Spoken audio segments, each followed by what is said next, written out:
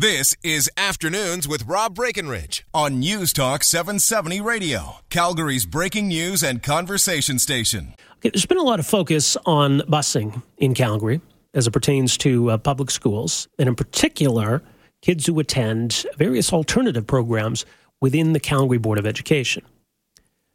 Some changes were brought in this year that's going to mean the yellow bus service is not available to kids attending these alternative programs.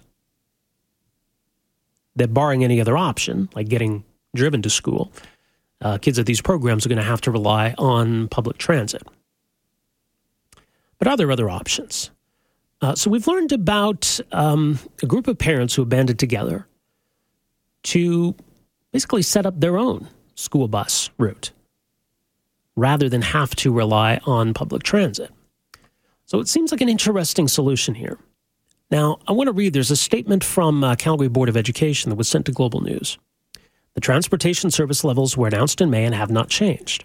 Just as parents are able to make decisions about whether their children attend a regular program or an alternative program school, parents make decisions about how to get their children to school in the way that works best for their families. We have heard from schools that some parents and students have come together in different ways to solve their transportation challenges, which range from developing a bus buddy system to a walking school bus or a carpool network to hiring their own bus charter service. We're pleased to see school communities working together. Basically saying that nothing's going to change, but good for you that you figured something out. So joining us to talk a bit more about this approach, pleased to welcome to the program Amory Hamilton-Henry, one of the parents involved and director of this new setup. Amory, thanks for joining us here. Thank you for having me. Okay, tell us about your own situation. Where do your kids go to school and what changed for them this year? My son would be going to Sir Wilfrid Laurier School. He was at Chris Ackerman, and he was going to grade 6 at Sir Wilfrid Laurier School. We were informed in June that the yellow bus service would not be available, and the option being suggested by CBE was Calgary Transit at that time. Mm-hmm. And what concerned you about that option? Well, my son is 10. Yeah. I find that untenable to put a 10-year-old child on 2 buses and the train to get to school, while I, as a mother, would be driving to work and not using transit myself because it's not as comfortable and I don't perceive it as safe for a 10-year-old child. And as someone who has studied in social work, I thought, well, doesn't this contravene somewhat with what we say in child welfare, that children can't be left unattended, unsupervised for certain periods of time at certain age, which would be a 10-year-old child. So I was thinking, somewhere I think we're getting something wrong. So how as parents can we do something about that? Okay. So it wasn't just about the cost of public transit, but it was just the situation that you didn't feel your child was old enough to be taking public transit by himself. Right. Okay. Right. So how did the idea then of putting together basically your own kind of bus system, how did this all come together? Well, we had parents meet to discuss what could we do. And it spread by word of mouth. We had different numbers and each parent reached one and said, okay, we'll be meeting this afternoon in Cityscape Park. Come and let's discuss it. We had about 25 parents. One of our parents had actually reached out to Southland Transportation to say, if we were going to transport kids, what would be the cost? So we had a potential cost on the table. That was discussed with parents and to say, okay, this is an option. Currently, the option before us is public transportation, carpooling, or let's try and see if it's feasible to secure a bus from Southland Transportation to do all our communities and get our children to school. Parents agreed to move forward with the one of engaging Southland. We did. We got a quote from them. We worked it out. What would be the cost per child? We shared that with our parents, and we had to go forward. Go forward was we needed to create a company. So we had 4 directors, parents, and we created a company and established a bank account, had parents deposit the cost for the year into that bank account, and so we can now pay Southland to facilitate that transportation on our behalf. Interesting. And so how many parents are involved? We have 61 parents and 66 children. Okay. So then does it work out to be fairly reasonable then, the cost? Not necessarily. It is significantly higher than if we were even going to use Calgary Transit. Calgary Transit would have been $700. This option is $1,200 per child. Oh, wow.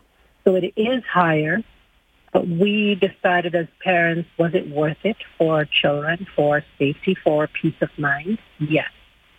And what we have done as parents is we formed a message group so we can relay messages. The bus is late, or no, the bus is on time, or the kids are on board. We have bus monitors on board.